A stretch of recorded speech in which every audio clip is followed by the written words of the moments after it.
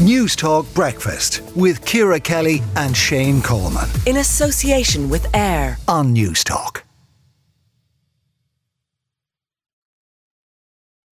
Let's turn to Boris Johnson narrowly surviving that vote of confidence among Tory MPs. 211 MPs voting for the Prime Minister, 148 against. Matthew Parris is a columnist with The Times. He's also a former Conservative MP. Matthew, what's your take on this? Is Boris Johnson, politically speaking, a dead man walking?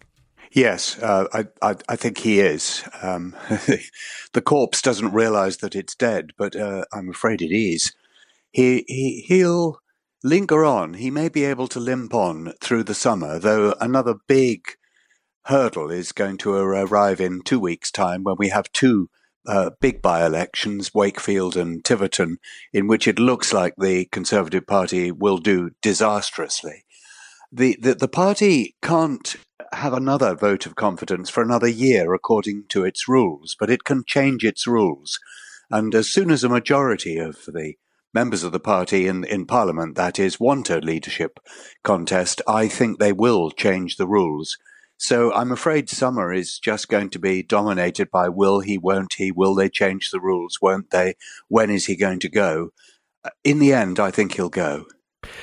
Is there an argument, though, that Boris Johnson is different to all his predecessors? I mean, like, there's been lots of talk about the votes of confidence that John Major, that Margaret Thatcher, that Theresa May narrowly survived, but they were sort of politicians in the old school, and that maybe doing the honourable thing isn't in Boris's DNA, and that he might try and hang on and use those rules to hang on. But I think you put your finger on it absolutely precisely. Cultural, political, social life is governed not just by the kind of rules that the police enforce, but by a whole web of gossamer-like understandings between people.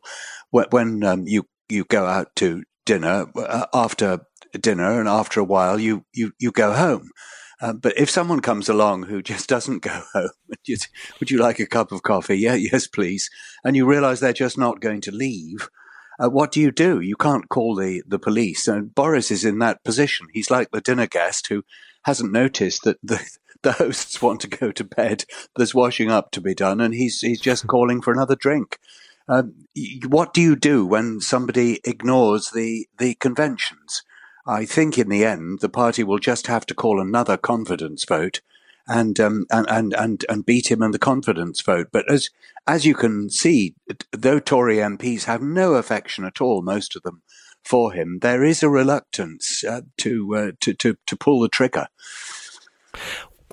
I was expressing to you earlier on that what worried me most about this situation was that Boris was now a wounded animal and in a corner, and that when in a corner he might do dangerous things. And I'm thinking particularly of things like the protocol, that he may seem to bolster his popularity by playing a few wild cards. Am I being overly pessimistic in that? I think the protocol is one big bad thing that he might do. Otherwise, the danger is not so much that he'll do big things, but he just won't do anything, and the government won't do anything, and it won't get any of its legislation through. But the protocol legislation is coming before Parliament fairly soon. There is a possibility that he won't get that through because the Labour Party will vote against it, the Liberals, the SNP will vote against it, and I think you're going to see an increasing disregard for three-line whips among Tory MPs too, and there will be a substantial, though not a majority, of the Tory party that doesn't like what he's planning to do with the protocol. But you're right that this could be the next big issue. The Labour Party must be rubbing their collective hands with glee. Yesterday was the perfect outcome for them. Absolutely perfect outcome. The Tories might have got a leader, and a better leader, and that would have been difficult for them. On the other hand, Boris Johnson might have won comfortably, and that would have been difficult for the Labour Party too. But instead, they've got a Prime Minister whose own party has, at least in part, already rejected him, staggering on towards the next election, which must be within the next 2 years or so. So this is couldn't be better news for the Labour Party, or worse news for the Tories. 2 last questions before we let you go, Matthew. Is there a better leader out there than Boris Johnson? Who would be the most likely successor if and when he does go? But there are a range of men and women whom you can all imagine as Prime Minister. It is true that there is no obvious successor, but it's very often the case when one leader comes to the end of their leadership that there is no obvious successor. The successor is usually made, as it were, by the vacuum once they move in. I can remember when Margaret Thatcher was the elected leader of the Conservative Party. She was not the obvious successor. The obvious successors were tired old men.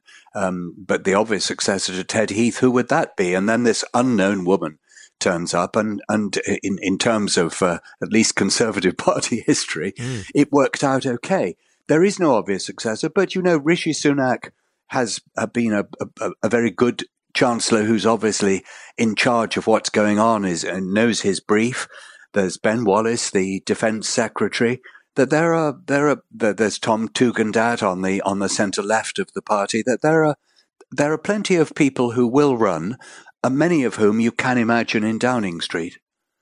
Just very finally, we began this conversation by you agreeing that he probably was a dead man walking politically.